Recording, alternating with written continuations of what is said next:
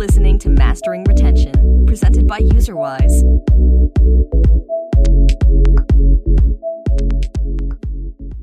Hi, everyone. Welcome to today's episode of the Mastering Retention. Today, I am really excited to have Luiz with us from Wildlife Games. We're going to be digging into, I think, one of the hardest topics that just about every studio is facing today, which is how do I create a new game that is so fun and so interesting and so good that, you know, this person is willing to abandon all the time, money, and energy they've spent investing into, you know, their current game. And I think this continues to get harder and harder because top game companies like your Kings and Supercells are trying to keep those people around. And there's, you know, more and more games that are hitting soft launch and then ultimately are getting killed.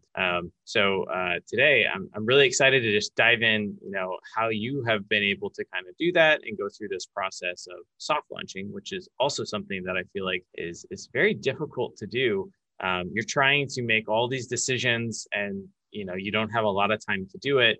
And sometimes you get radically different numbers within your soft launch, you know, lots of things to dig in here. So I'm super excited. Luis has a lot of experience with these types of things and actually just kind of soft launch your own game again. So excited to kind of dive into that. But before we get into all that good stuff, Luis, I always like to ask, what's your story? How'd you get into games? How'd you end up where you are? Hey, hi, Tom. Thanks for having me. So first of all, I'd like to say all the opinions that I'm going to share here are my own, not my employer. So how did I get into games? I actually started my professional life as a consultant. I worked for a Bain company, a management consultant here. I worked for it here in Brazil. And I had a few friends who left the company to go into startups. And one of those startups were Wildlife Studios. At the time, the company had a different name. It was called TFG, Top Free Games. And it was kind of stealth, like not many people had heard of it, even though it had already more than 1 billion downloads at the time. I myself hadn't heard of it before. And when I went to the office and saw all those people there, like quite big company, quite big office, a lot of very smart people, I said, okay, I think this is where I want to be. This is where I need to be to grow professionally.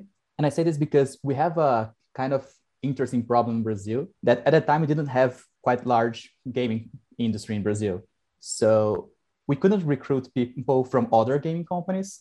We had to kind of build the know-how from scratch. So like the founders of the company, Victor and Arthur, one of them was a banker, the other one was also a management consultant. And we hire a lot of people that are like, okay, you're bright, you have never worked with games before, come work with us and we'll start teaching you about games. And for me, this was perfect because I love games, I always played games and I wanted to learn about it. So I had this opportunity to see how Victor and Arthur, and later how other people in the company thought about games and thought about like, how can we make this fun? And to develop this side that I have come to learn, I really enjoy. And so I entered the company in 2018 and I started working as a product manager in new games. And I worked in a few games that haven't been launched. But then on July 2019, we kind of focused the whole company on the two games that we wanted to launch that year. That were Zuba and Tennis Clash. And this was my first experience with soft launching and launching. Yeah. So basically we said, okay, we want to launch this game. We want to try to do this as fast as possible. So let's try to do it in 3 months. So we had this timeline. Okay, we have 3 months to make this game profitable, huge, and launch it like worldwide as profitable as possible. And it was a bit crazy. We kindly refer to that time as the wartime because everyone was like just in their office trying to say, okay, I need to make this work for half of the company for Zuba, half of the company for Tennis Clash. And luckily, both of those went out like really well. So I don't kind of recall exactly the numbers for Zuba, but Tennis Clash was the #1 game in downloads in 78 countries. We hit top 10 in all countries that we released. So one thing that's particularly fun to mention is that on the weekend that we launched, we had Call of Duty and Mario Kart in #1 and #2 of the world. And those are two games that franchises that I've spent most of my childhood playing. So like when I woke up on a Saturday and Tennis Clash was ahead of both of them, I just had to actually screenshot it and send it to all my friends. Like, look, I beat these guys. Remember, like we should play this in college. Yeah, I'm ahead of them now. And it only lasted like a few days, but it was a very good feeling. That's amazing. And then I stayed in Tennis Clash for a bit over a year after that. And I realized that I had more fun creating new games than growing live games. So I asked to go back to new games. And I started pitching some ideas of stuff that I wanted to do. And one of those ideas were Sky Warriors. So I think I can go in more detail about the whole process afterwards. But basically, we started making Sky Warriors in December last year. And we soft launched it 8 days ago. It was on July 1st. And basically what I'm doing right now is looking at a bunch of numbers and trying to understand what's good, what's bad about the game, and what's going to be the plan moving forward. That's awesome. So, what's the secret to launching these amazing games, Luis? So I think there is no one magic bullet. Like a lot of things have to go well, including a bit of luck in time of the market. So for Tennis Clash, I think the one thing that was really good was how of the team, and it was like a big team in the few weeks before launch, we had 54 people working full-time in the project. And that's only like the core team. So product, engineering, and art. This doesn't count all the UA folks, all the other guys that help us, like analytics, even like legal folks, and these guys that have to be there to help us make everything. And everyone was very committed. Like, we want to make the biggest sport game in the world. Like, this was the goal. We were like aiming big. And because we said, okay, so we wanted to make the biggest tennis game in the world. Mm-hmm. And then we looked at numbers and said, okay, being the biggest tennis game should be easy. So let's aim higher. Let's go for the biggest sports game. And like we had a lot of fun toying with this idea. Like, okay, so how can we be bigger than FIFA, bigger than PES, bigger than Golf Clash, bigger than all those guys? And we also went very deep into understanding what makes tennis fun. So we had 4 product managers in the game, and the 4 of us started taking classes of tennis together. So like I didn't play tennis before. I said, okay, I'm making a tennis game. I need to understand how this works and like what makes tennis fun, how do we change between tactics, like what's important in the real game, so we can translate this to the mobile game. And we started taking classes together in July 2019, and we are still playing together to this day. I have like a game with them, a match with them in 2 days. And like having people that are passionate about the subject of the game that you're making, I think it's very important. So like in Sky Warriors, I have a bunch of people that are really addicted to flying simulators, and they watch movies, they play everything that they can with airplanes. And this is really important to getting the details right. So even small stuff, like once I referred to the elevators as flaps, and someone said, no, that's wrong. Flaps are one thing, elevators are other, and like gave me a full course on what's the difference between those. And I think this is also really important. Yeah. And I think one other thing is being very honest with what's working and what's not. One of the most hard decisions is like when something that you like about the game is clearly not working and you have to kill it, or even the whole game sometimes. And you have to have that decision. Okay, so this isn't working. We have to change it, or we have to kill the whole project. And it's hard to be intellectually honest about this because you love that part of the game. Like you want to see it happen, but if it's not working, it's not working. Like it's a fact. You have to accept it. Is there a good point to know like when something isn't working? Like, as an example, I've kind of been helping a smaller studio. They're a talented team of guys with like ex-Blizzard, ex-Riot. Like they've got a game that, in some ways resembles a little bit of like a Archero kind of gameplay or something like that, where you kind of run around and shoot things and whatnot. And they've got, decent metrics, like day one retention at like 30%, which like isn't terrible considering the amount of content they have. And, there's not really a lot of like features and depth and metagame and stuff to it, but, they've been working on it for a while. And at what point do we say, we're probably not going to hit that like day one, 40% that we are shooting for. And this game probably doesn't make sense to scale because it's not going to be able to achieve our actual desired outcomes and stuff like that. Because I think it's very easy to be like, well, yeah, it's 30% because we haven't done this yet, or we haven't done this other thing. And like, that's a crucial feature and that's a crucial feature. And I've fallen into this trap before.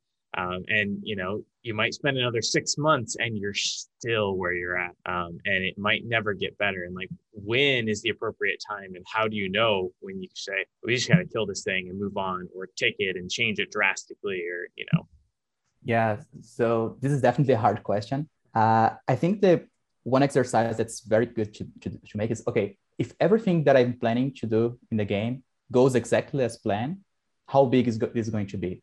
So like really get down to the number and say, okay, so my retention right now is this, my ARPU is this, my projected LTV is this, my CPI is this, and these are the features that I plan to do in the next few months. And try to estimate like how much of an upside each of those will bring you. And of course, as if you have launched other games before, or if your company have launched other games before, you can see historic data from that. If not, you can try to use services. Like there are a lot of services in the industry about like, oh, how well do piggy banks help your game, or battle passes and this kind of stuff, and try to say, okay, so if after I do all of this, this is where I'm projecting to hit. Like if that's still not good enough, then you don't have a game. Like you should just give up. The thing is, like usually that will be good, but only if everything goes right. So the next question would be, okay, so what's the least amount of things that I have to do to get there, and see if that's doable. And I feel like that conversation is usually best had with someone that's outside of the project.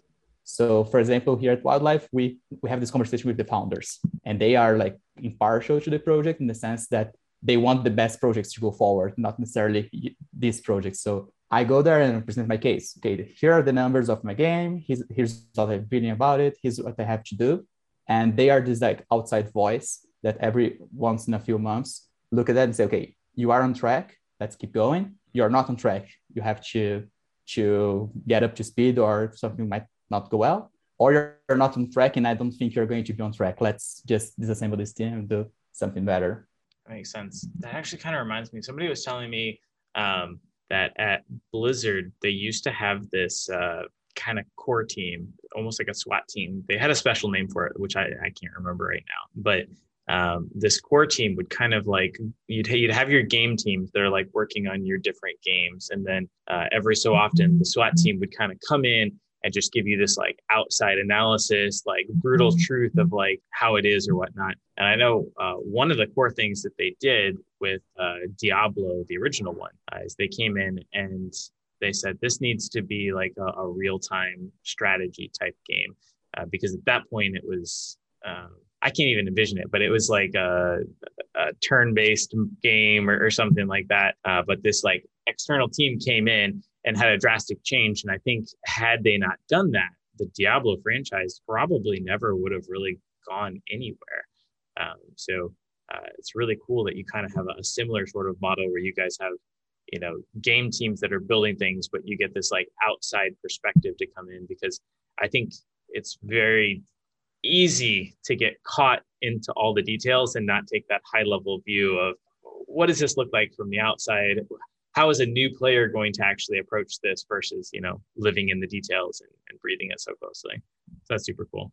Yeah, I think this is one of the strengths of having like larger companies and having a community in that company that can help you with stuff. So like my example here at Wildlife, I have bi-weekly talks with Arthur, one of the founders, where he helps me with the design of the game and like big questions about where the game should be heading. And then I can go to the game director of Tennis Clash, Anna, and she will help me with difficult stuff about project management, because she's way better than I am in that. Like, okay, how can I plan for launching? How can I plan for my team? Like, how can we put them into squads, or should they just be one big cell?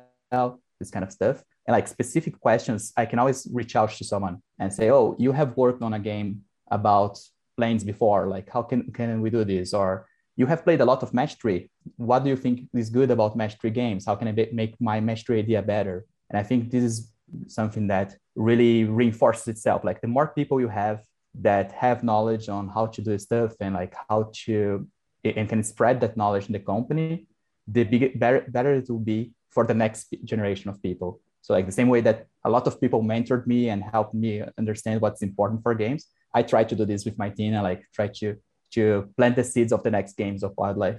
That's great. I love that mentality.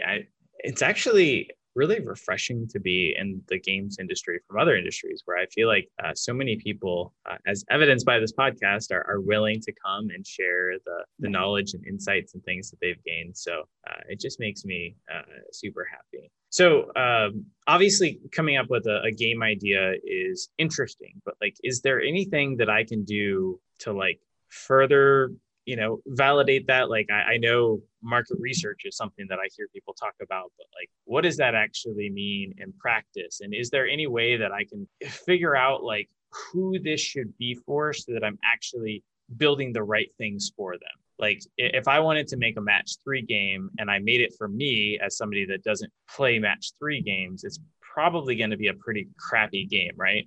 So, I feel like you need to have an understanding of who is this for, and then coming up with features to, engage with them. I remember one time I was talking to a guy and he identified, we're making a game for women, and there's 2 core types of women that we want to be able to support because we've kind of found and labeled these. And so both of them are a little bit older. They're probably moms.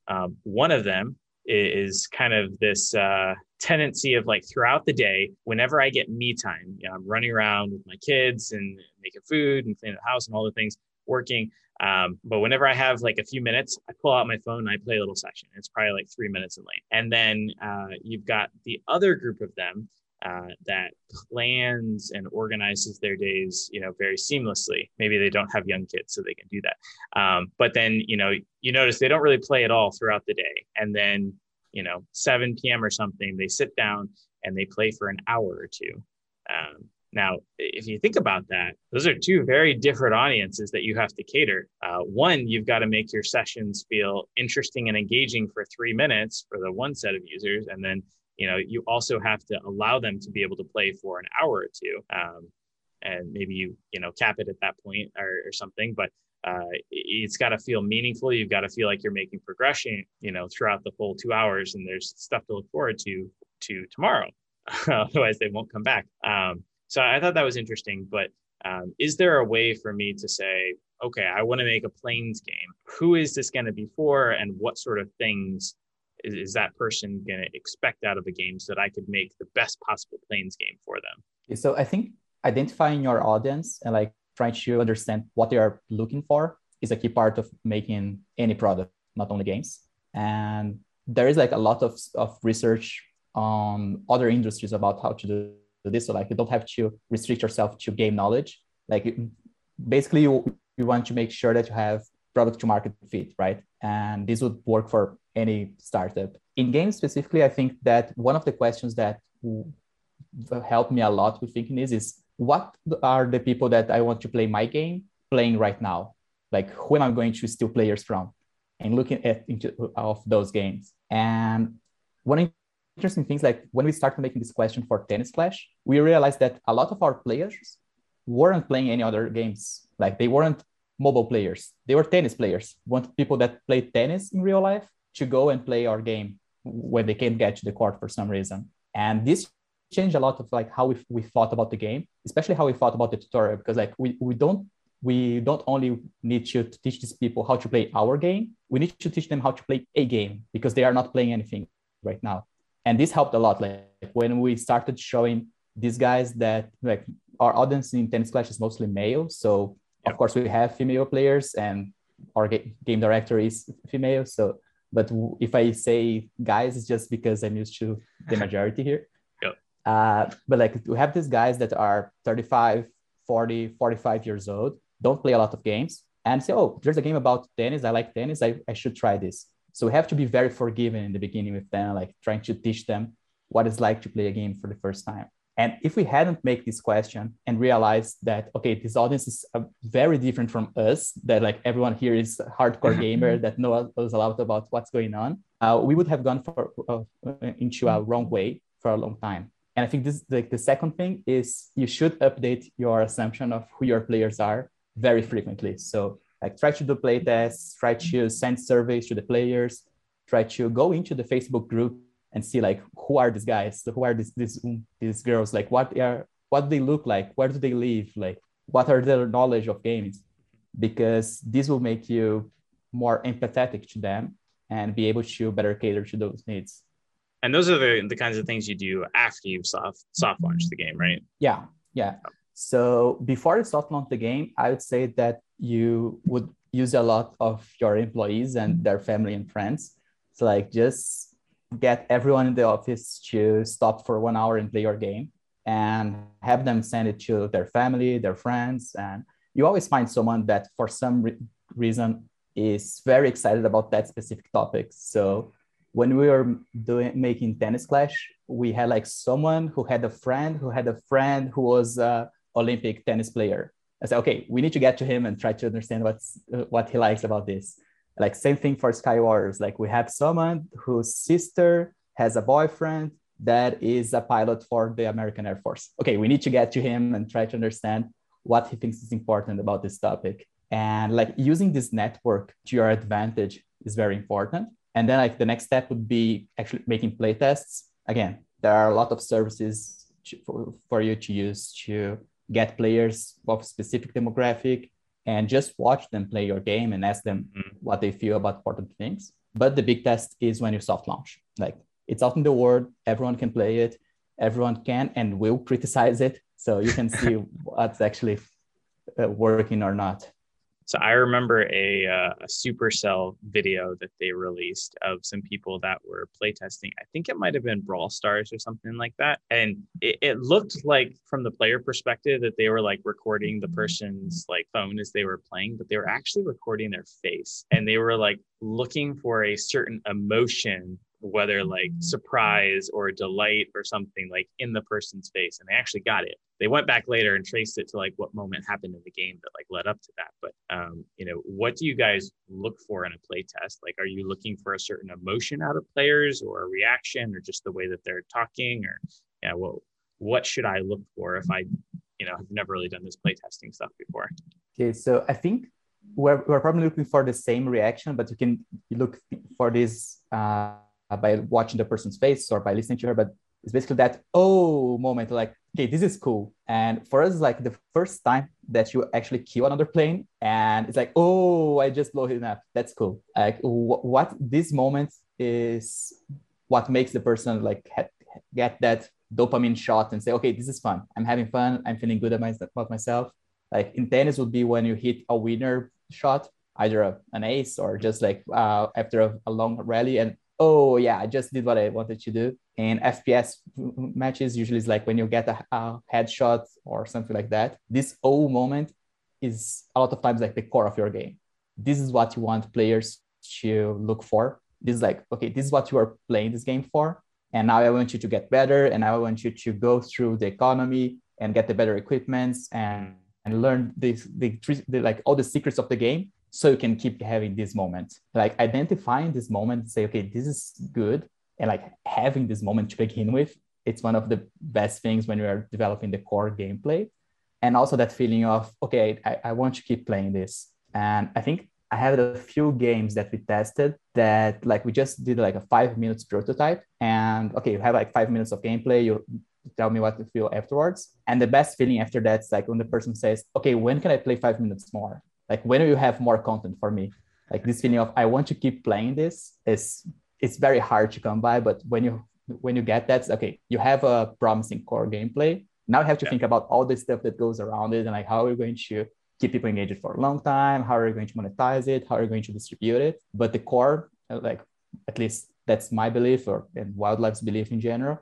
Like at the core of every successful game, there is this core mechanic, this core action, this core gameplay that is fun. And people want to keep having that feeling. All the rest is just to potentialize this.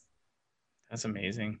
I really like that. I feel like I heard somebody say something about that with like Playtest Cloud, where they're like, you get really good information, but you actually know that you're onto something if players keep playing the game after the like required time that they have to play it. So that, I've got more than 5 minutes of gameplay, thing is a very interesting thing to think about. That's awesome. Cool. So you just kind of created this game. I don't know if you're able to go into it, but, could you tell us like the approach? Okay, so you got it ready for soft launch, but like, what does soft launch look for you and your game? Like, are there certain stages or certain ways that you approach it? Because I know a lot of people approach it a little bit differently, and I don't know that anyone feels like they do it right, but they're kind of curious how other folks are handling a soft launch. I think the best way to approach a soft launch is to think about the questions that you want answered. Like, if you already knew everything there is to know about your game and there are no doubts in your mind, you don't need a soft launch, just launch it outright. But you probably want to know a lot of stuff before you do that. So the first big question is like, is this game going to be successful? Can we acquire users at a sustainable price?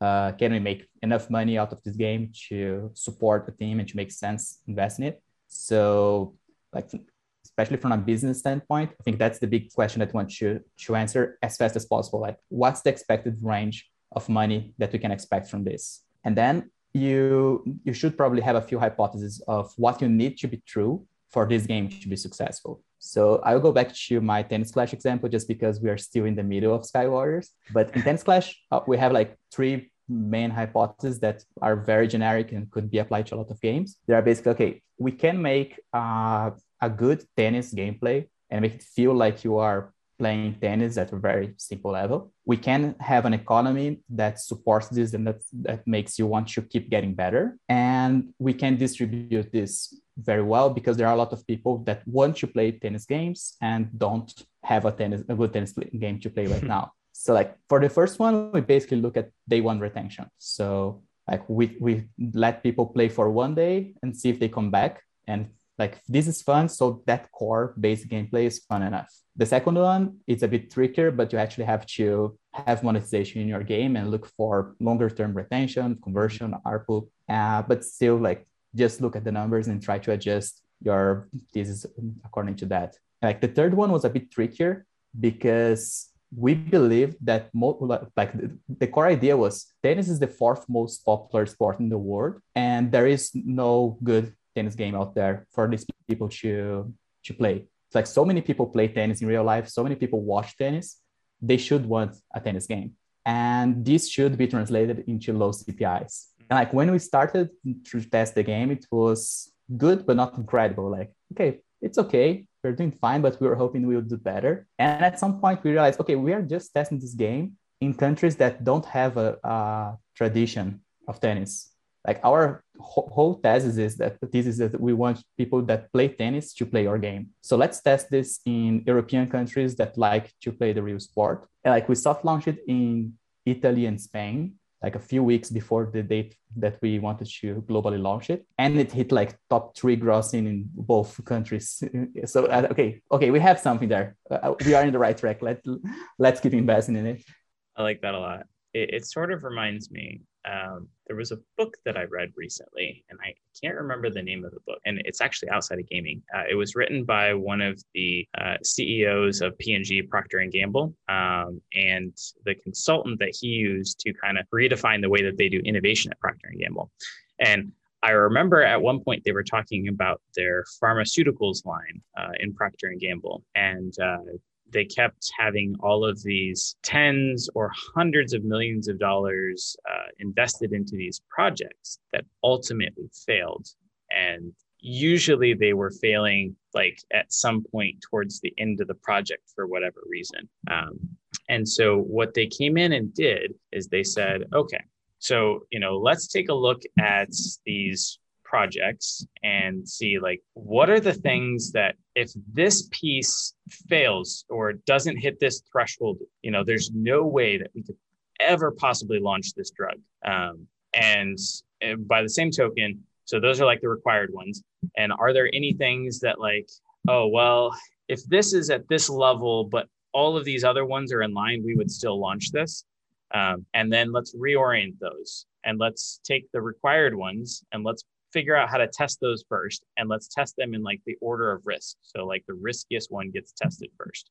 Now, it was a little bit more work to readjust some of those types of things to be able to test and to figure out how to test them. But once they started doing that, they were killing all these projects way, way, way earlier.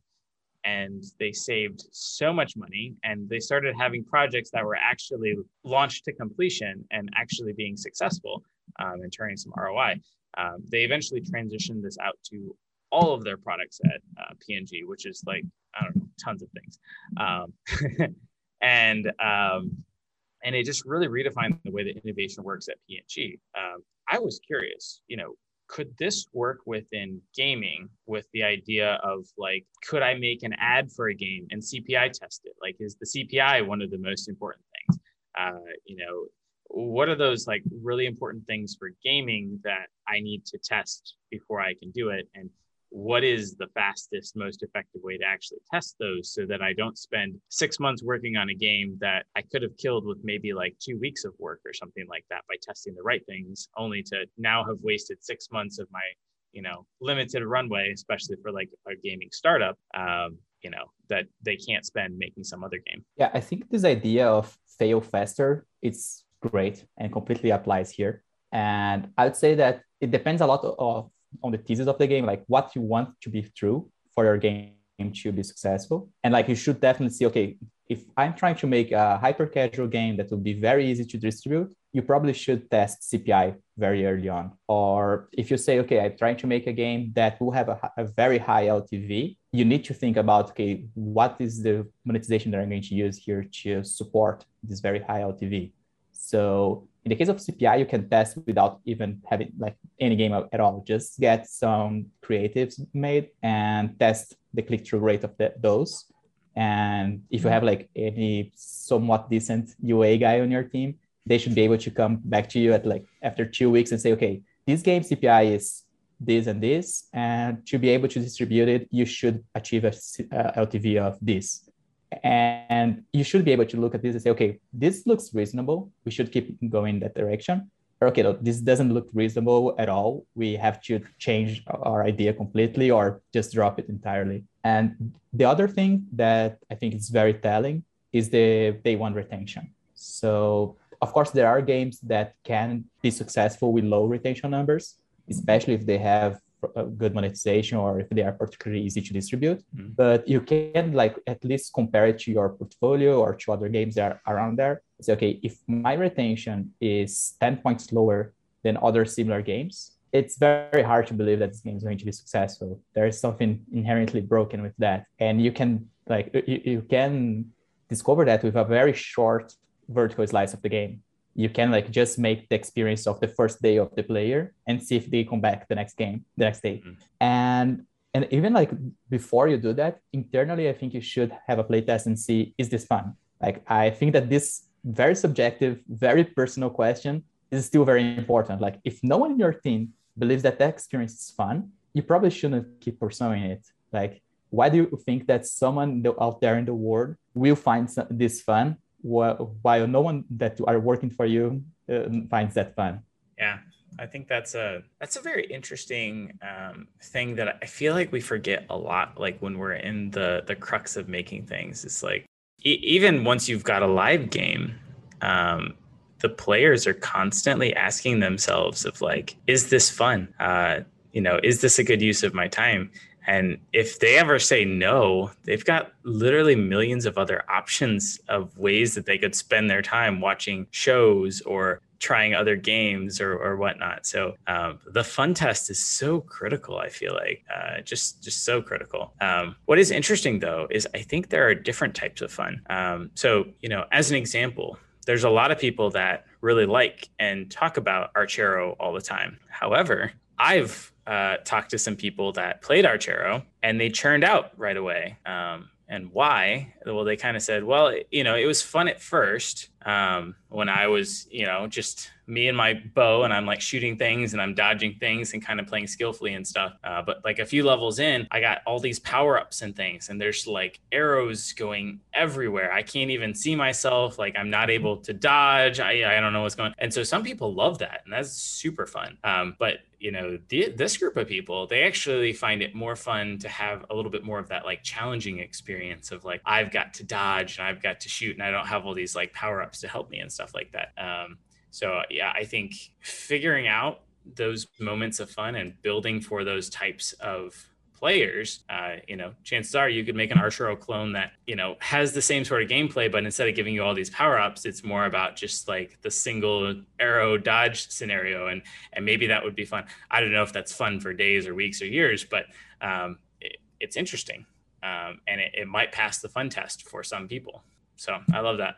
So just want to say that I think that like trying to qualify that fun is very important. And there are a few formal approaches to try to do that. Like I really like the MDA approach, the mechanics, dynamics, aesthetics. So it's basically like they try to describe 8 different types of fun, because like fun is a very broad and hard to define concept. Like, so when I say, okay, I find this is fun, what am I actually mean by that? And in some games, like for the Tennis Clash, it's a lot about the challenge. Like I like going there against someone else and defeating them. So like there's a lot of competitiveness in there.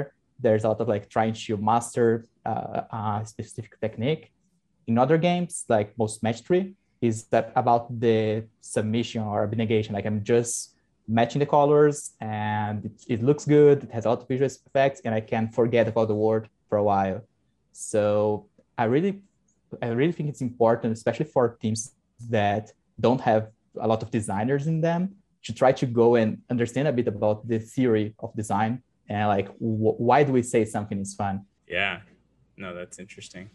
So jumping back to soft launch a bit, I just want to talk a little bit about like some of the challenges that come from maybe not having like a ton of users in your game and like channel quality. Like sometimes I talk to folks where they've got a soft launch game and they, acquire 1,000 or a few thousand users from like Facebook. And man, their metrics are killing it. They've got like awesome retention and all these things. The game team is flying high. And then, they push out an update, they acquire another 1,000 or 2 users and their metrics are terrible, like terrible.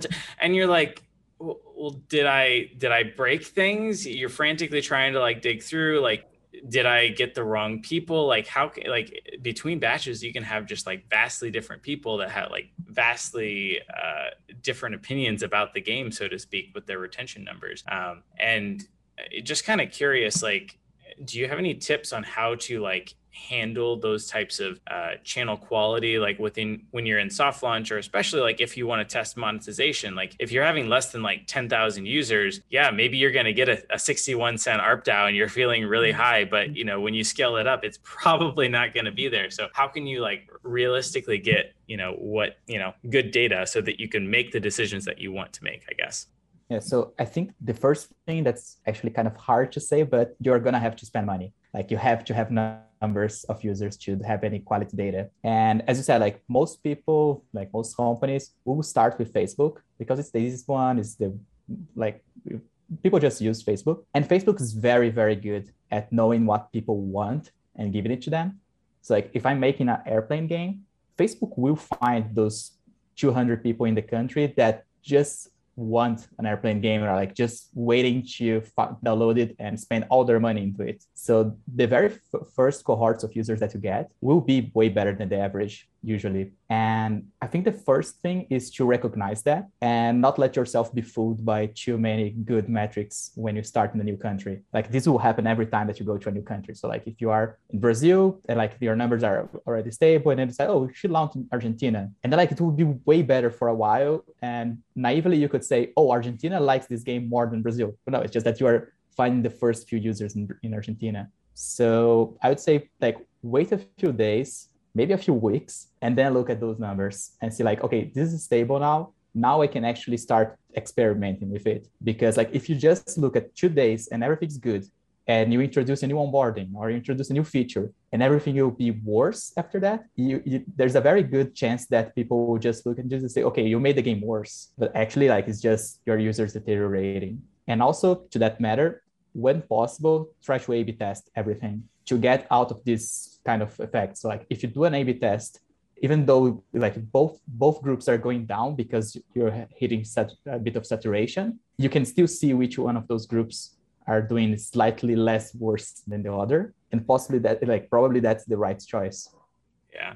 We sort of touched on this a little bit, but, when you're kind of in this early soft launch stage, do you have any like rules that you tend to follow related to like when I should do a play test versus like a closed beta or like a full on soft launch, and like what size of each makes sense? So I wouldn't say I have any rules on that.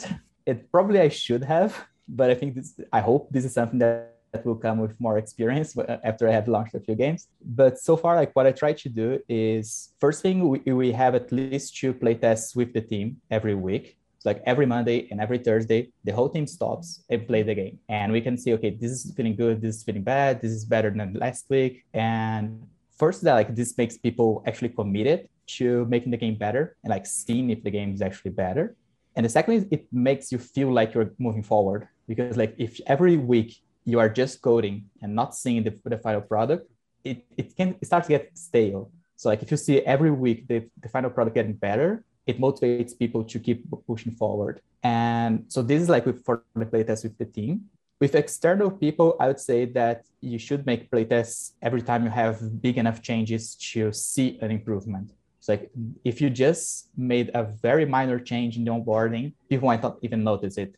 Even though like if you had thousands of users, this could maybe get your retention 1 point up. When you get a playtest with like 10, 20 people, maybe none of them will notice it. So it has to be different enough so you can actually perceive the difference in their reactions. And if you are moving fast enough, I would say that this should happen every 4 to 6 weeks at least. And then soft launch. On one hand, I would say soft launch as soon as possible because it's good to have data. On the other hand, like it takes preparation, it takes money to soft launch. So I would say you have to have your game complete enough that you get valuable data. So like if you want to test monetization, you have to have a good store and you have to have like enough of a metagame to justify people converting. Otherwise, you just have like 2 weeks of one IEP a day and it won't tell you anything. So yeah, I think that's my kind of convoluted answer, but try to test a lot of your team, try to test every 4 to 6 weeks with people outside of the team, and soft launch as soon as you think you can get valuable data from users. Oh, that's really great. I love that. Have you ever kind of, I guess, with the Facebook quality stuff you're talking about, have you ever been able to like talk to those people and effectively like put them into different groups or something like that? So, with that example that I gave you earlier, where there was like the 2 types of the females for this kind of puzzly game, one that plays those really like, 3-minute sessions is all she has time for, and one that plays the long, like hour to 2 hour sessions. I could have made a game that the session length that's ideal is like 10 to 15 minutes that like didn't fit either of them. And I might have had terrible metrics as such because they just kind of turned out because the game didn't, really work for them in their lives. But, do you have any tips or tricks to like understand, these types of users, or have you ever been able to get in contact with a user that churned out of your game to kind of ask why? Because I think that can be super valuable. Like it's useful to talk to the players that are still around, that are in your Facebook group and love your game and stuff. But sometimes, at least for me, I'm really wondering like, well, why did you churn out of the game? Like, was it not fun? Was there something that was frustrating? Was there a bug? Most people aren't going to take the time to report that stuff. It's just, delete the game or just never open it up again, or you forget about it or something. Yeah, so I think it's very valuable to understand why people are churning, and it's very hard. I had the luck of running into players that used to play Tennis Clash because some of them like knew my username and they saw like actually one of them in particular was very, very active in Tennis Clash and like made videos and posted in the Facebook group and everything. And he saw that I posted about launching a new game. So like he reached out and said, oh, when is this game coming to England and everything? So I could chat with him, like trying to understand this. But I think this is like an anecdote and very rare case. So I would say that the best way to try to do this on a regular basis is to have a relationship with our community. So like we have a community management team in Wildlife that runs the Facebook, Reddit, Discord groups, and they know who the more engaged players are. And those players usually talk about your game like every day or at least every week. So if you have someone that's looking into the community and they know the players and they are used to see them every week there and they just disappear at some point, like stop showing up, it makes sense for them to reach out and try to understand what happens. And they would probably, because they are talking to the community every day, be able to tell the game team, okay, people are getting mad about this. People don't like this update, or people are getting tired of this feature. Like, try to consistently listen to your community and actually listen to what they are saying, what they are asking for is very important. And people sometimes forget about this, either because they are focused on other things or because game communities can be quite toxic. So people sometimes like just shut off and say, okay, I won't listen to what players are saying because they are mostly insulting me. So it's hard to try to filter out this toxicity sometimes, but I think it's very important. Yeah, that's really awesome.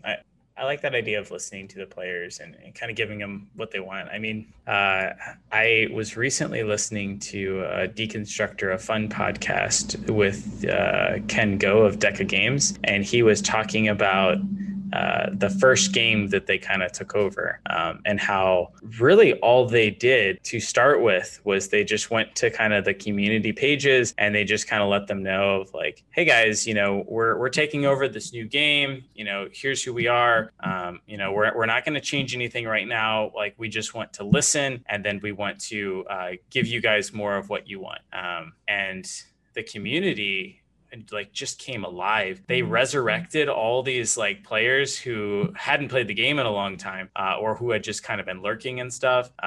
And like engagement, monetization, everything just like skyrocketed from, this game that they just taken over, which they're, and kind of like, oh, this is great. And then literally most of what they do is they just try to like listen to the players and then, give them the features or the things that they want and kind of do it collaboratively, which is just so cool. And it's a great example of how to run that live game. And you're kind of saying a similar thing for this kind of soft launch game of getting ready to, listen to the community, give the players what they want. So it kind of seems like the lesson across the board should be make sure that we're really listening to our players and trying to accommodate for the things that they want to do, which, generally makes sense. Like if I want to play a game where I'm like this souped up hero and I want to destroy everything, and then you give me more opportunities to do that thing and to feel awesome, I'm probably going to play the game more because it's what I want to do.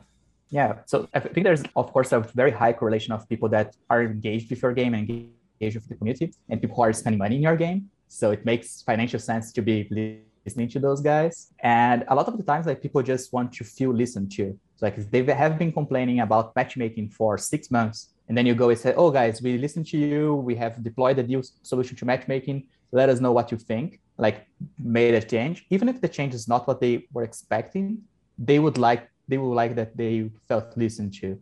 And I know of like some people that I won't point fingers like who they are, but I know that they have baited the community for, geez, like, okay, we are going to change this. Let's ask the community what they want. Hope that they say this and then release the stuff that we were going to release anyway, because the community will feel like they asked for this and we listened, even though we were going to do this anyway. Like people just feel good about this. It's like they are spending a lot of money, a lot of time in your game. And for them to feel like you care about them, like, and for you to care about them is very special and something that will deepen that connection with your game. So I think we've only got about time for one more question before we get to our unofficial question, of course. But that's the idea of monetization. So I feel like monetization, a lot of product teams don't really like it. They're like, don't ruin my game with monetization. I'm just kind of curious, like what sort of recommendations and thoughts you have around it. Like, should I soft launch a game without monetization, or could I even do that? Some people I've heard argue for the sake that it's a different game if you add monetization to it than it was, soft launch before. You kind of have to do that. And does it even make sense to try to calculate and record monetization within a soft launch, understanding that to do so would require a lot more UA spend to get, statistically significant amounts of paying players? I feel like most of the industry, if not almost all of the industry today, relies on free-to-play games, and monetization is part of the design. Like you have to think of the monetization from the inception of the idea, because it will be part of how players progress in your game and how they relate to your game. So if you intend to make something that's entirely cosmetic and they can't in any way pay to progress, you have to test if this is what players of that kind want and if this is enough for you to have a profitable game from the beginning. Because if like 6 months later you say, oh yeah, this is not working, we will have to have people purchase consumables or purchase upgrades, this is just going to change like completely your original design of the game. So like you have been building one game for 6 months and you have to try to just change it. And most of the time it won't work. You needed to have done that from scratch. So I would say you have to test monetization as early as possible and try to understand how this enhances the game. I feel like the best made games out there are games where the player doesn't feel the need to pay, But when they do, it actually makes the game experience better. Exactly. So yeah, I want to say that Supercell games do this very well.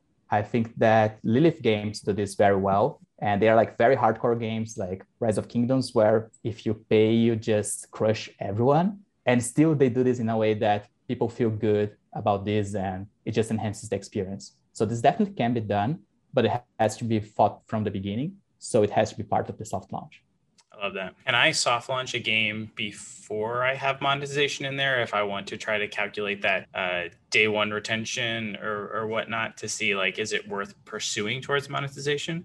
Yeah, I think it makes sense, especially if that's what you want to test. Like, so of course, if you have a game that has 10% day one retention, you don't have to bother with monetization because nothing's going to save that. So like if you are still trying to test the waters, if your core idea is fun, then definitely like just soft launch the game and test what the players think. But you have to be thinking about, okay, if this works out, what's the next step? How I'm going to monetize this? Because if you just say, oh yeah, first I'm going to make this fun, and then I'm going to think about monetization, it's probably not going to work out. Yeah, that's great. Well, because we are on the Mastering Retention podcast, of course, my final unofficial question is, what's one tip or trick or lesson you've learned over the years that you found helps to increase retention, or how do you keep players around for longer? I'm trying to think about the best thing. And I feel like one thing that matters a lot, especially for engaged players, is the competition side of games. So even like single player games, if you have a leaderboard somewhere and you can see the player can see how they are doing against their friends or against the best people in the server, the best people in the world, this will keep pushing them. And like if you put a notification, oh, your friend just beat you in this level, they will open up that app like instantly, wherever they are, and will try to beat their friend. So like competition, especially for more hardcore games, but even for casual games, competition is something that drives retention in a very positive way because people want to go back there and beat their friend or beat the best person in the server, like beat someone that had just beaten them. And then it goes back to the other side. So like it gets this tennis match, basically like I beat you, so you get a notification that you are now second place. And then like you have to go back and play the game a bit more. So people just keep trying to push each other and do your job for you and try and getting other people back into the game. Yeah, it actually, as you were saying it, someone to compare to, it's almost like just giving humans a reference point. Yeah. So, the psychological principle of like, if I go into a store to like buy a suit, suits are pretty expensive here. And they get me to buy a $200-$300 suit. I now have this like high reference point. And even when I'm comparing that to other suits, like they might first show me the $1,000 suit, and then they show me the $300 suit they really want me to buy. And I'm like, whoa, this is a lot cheaper than the $1,000 suit. Okay, my expectation is, yeah, I'm getting a pretty good deal here. And then they might be like, well, do you want to add the belt for $20 and the shoes for $50? And so now I'm comparing 20 and 50 to that $300 mark. And I'm like, well, sure, it doesn't really mean too much, but it end up dropping $500, $600 because you got all these accessories and stuff. But just having that reference point to compare against, I think is so key, because we tend to first, a $50 offer versus a $5 offer. Oh, this one must be worth way, way, way more because it's more expensive than this one or whatnot, or I'm getting a great deal.